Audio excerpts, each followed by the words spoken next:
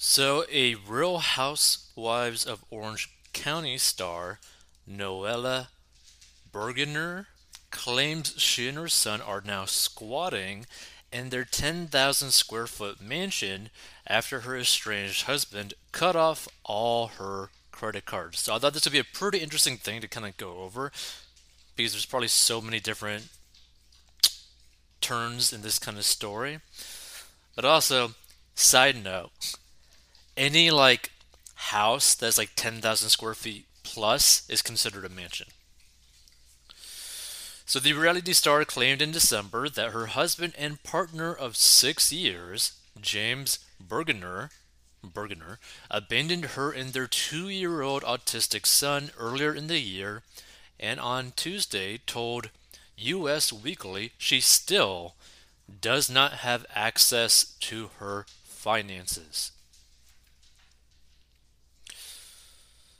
So I have access to one singular credit card, the 36-year-old claimed.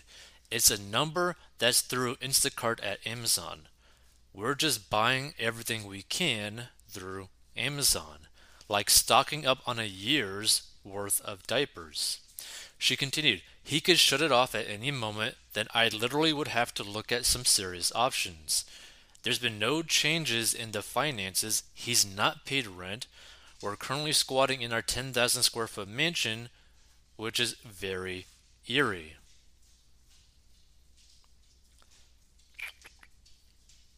However, James claimed to the outlet on Wednesday that he has met all his legal obligations through the end of the lease.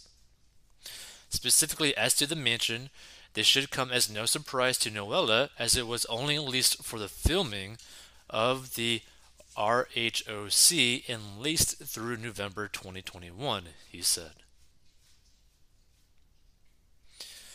The Bravo celebrity, who is currently promoting season 16 of RHOC, said she and James never discussed next steps amid their messy divorce proceedings. Now, here's the thing, right? This is just never a good sign. When anything is kind of like described as like a messy divorce proceeding, this probably costs a lot of money. There's probably a lot of issues involved in this, and I think probably everyone got screwed in this situation. Like, here's the thing: like, anytime you guys want to go and get a divorce, right? Which hopefully you never do, but if you do end up getting a divorce, make sure to try to do it as soon or like as quickly as possible. And what I mean by that is because if you make a divorce very lengthy and very complicated, the amount of money that you're going to have to spend in legal fees is going to be disgusting. You're probably going to end like the divorce process, the legal process for that can literally bankrupt both the husband and wife, or like I should say the former husband and wife, for literally everything that they have.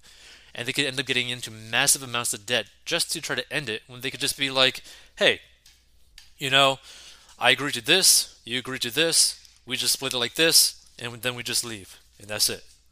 Like, it's much better to like not make it so complicated.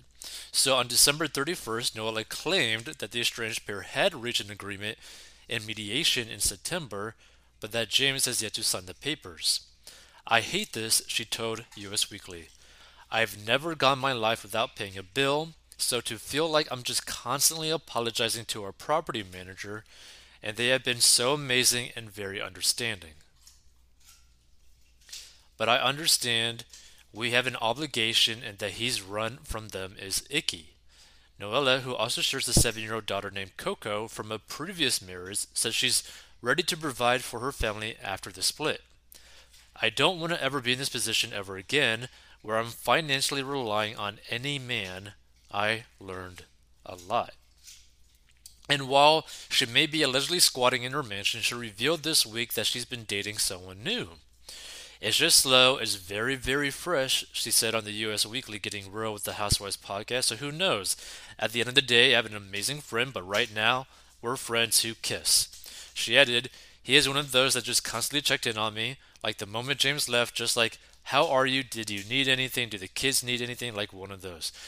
So what the guy probably is probably a guy who's always wanted to do something and has always just basically been waiting for his moment to strike, right? Now, obviously, that's like a little bit vulgar, but the thing to really understand, right? That's very questionable that a guy would just immediately just step into someone's life immediately after like a divorce. Like, that's kind of sketchy, right? So, reps for Noella and James did not return page six's request for comment. Now, the thing to really understand about this situation, and you can learn a lot from this situation, right? When you get married to someone, it is a partnership, right? You need to join your finances, right? Now, there's nothing wrong with getting like a prenup if like the net worth difference between the two people are just completely massive. So what I mean by that is like let's say that you have like a net worth of like $1 million, but the person that you're potentially marrying has literally a negative net worth, right? Like they have like $100,000 in student loans. It makes perfect sense and is perfectly okay to get a prenup in that scenario because the net worth difference is just too dramatic, right? But that being said, once you tie that knot, you are partners, okay? Which means you need to join the finances, and that means you need to have access to all the accounts. You need to understand everything. You need to know how much money is coming in, how much money is going out. You guys got to like work together on the same goals. Because if you don't, you're not really a partnership. You're just basically two roommates kind of just playing grab ass, right? So it's just something that people really need to take more seriously. And I see this being way too common where either the husband or the wife end up basically doing all the finances. They have control over all of the finances, and the other spouse basically has no influence or like no connection with the finances, right? Like they don't have the passwords to the accounts. They just insert their card or like, swipe their card or just basically have like almost like an allowance from their partner, which is really disturbing, right? Like they're not your parent, right? They're not your babysitter. They're not your caretaker. They are your partner, right? 50-50. And that's something to really understand about this situation. And another thing, you should always feel like you are not reliant on another person, especially in a marriage, right? Because that gets into a very dark situation, like potentially that she's in, where you feel like you have really no options to you, where you might end up making very irresponsible choices or maybe potentially even risky choices just because you are basically banging your head against the wall or like you're cornered and you basically feel like you have no choices, right? Like this type of situation, right, is like a type of situation where a single mother might end up feeling tempted to do something like OnlyFans just so that she can make some money to pay bills so that she could take care of her kids, right? Like if someone wants to go and do that and they want to like create a side business doing something like that, not out of desperation, but because they want to do that, they have they just want to do that and potentially make a lot of money. That's one thing. But if you end up getting into a situation where you're going to be tempted to potentially do something like that because you feel like you're forced to, like you're doing something like that out of desperation, that could lead you down a pretty dark path. And that's what I always worry about when people don't have options available to them, right? And this is why, like, when you end up marrying someone, that's one of the biggest financial decisions that you'll ever make because they could literally make or break your financial situation, right? If you end up having a really good partner, you could end up like exponentially increasing your net worth, what you guys do for the community, all that kind of stuff. Or if you marry the wrong person, you could end up basically losing all of your money. You could end up basically being homeless and basically just being completely screwed in every which way, right? So it's something to really think about. Is more of a bigger issue that people need to be way more aware of, because this is way too common simply because people don't treat marriage like a partnership, right? And the fact that she doesn't have access to the other accounts is sketchy as can be. But here's the thing, it all depends on what their actual agreement actually is and whether or not he actually signed it or not. But either way, if they are married, well, were married, right? Or if they're still married, because if they still haven't technically divorced or whatever, they need to have joined their finances. Like, she should have had passwords to these accounts, right? This gets into that situation where, like, hey, where's the money going? What is the password to this account? What's the password to the Amazon account? What's the password to your stock trading account? Oh, you got crypto. What's the password to that?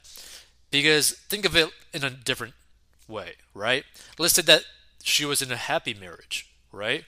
You'd want to have open access to everything. For example, if you were to pass away, you could log into these accounts and deal with the situation that's going to end up, propping up, like funeral expenses, how to transfer the money from that account to your own account to your kids and all that kind of stuff, right? So it's way more important that when you're like married to someone, you end up joining your finances, you end up linking your accounts so that there is no secrets and you just are basically open with one another. Be like, hey, this is how much money is coming in, this is how much money coming out. Basically like an open book. And not only that, it also goes further and also basically allows the two parties to not really ever feel potentially jealous or potentially like, oh, maybe my partner's cheating on me. Because if they have an open finances 100%, where they're completely honest with each other, they have access to each other's accounts, and they just link it, right? Then they can see whether or not they're kind of doing something sketchy, right? And it just builds up the trust. It builds up the strength of, their marriage.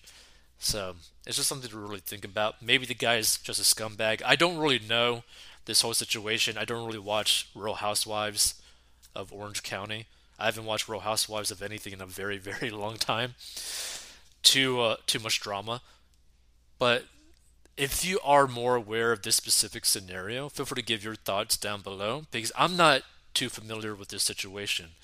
But I thought there'd be like pretty interesting commentary to be made, because this deals with divorce, this deals with credit cards, this deals with so many different things.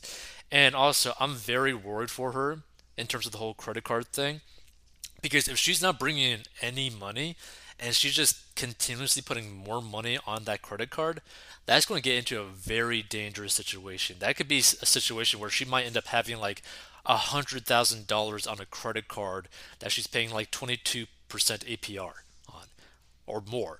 Like, that gets into like a really disgusting scenario. And if she's not able to provide for herself, if she's not able to get money from potentially a scumbag husband, I don't know if he actually is or not, that's going to be a really big issue, right? Like, that's going to be a very, very big issue. So you got to be very careful when you end up purchasing things on a credit card and you're not bringing in any money in. That gets into very, very deep waters that you might not be able to swim out of. If you want to learn how to get out of debt, 40inbox.com, down in the description below. And I hope you end up doing well. Hey, this podcast is sponsored by our personal finance courses. So if you have problems with mastering your money and you need help, go down below and learn how to master your money. And this is a plan that anyone of any income level can follow. It is simple and easy to follow for any income level in any situation, and is very straight to the point. And if you want to learn how to make money online, go down below as well. And we'll see you in future episodes.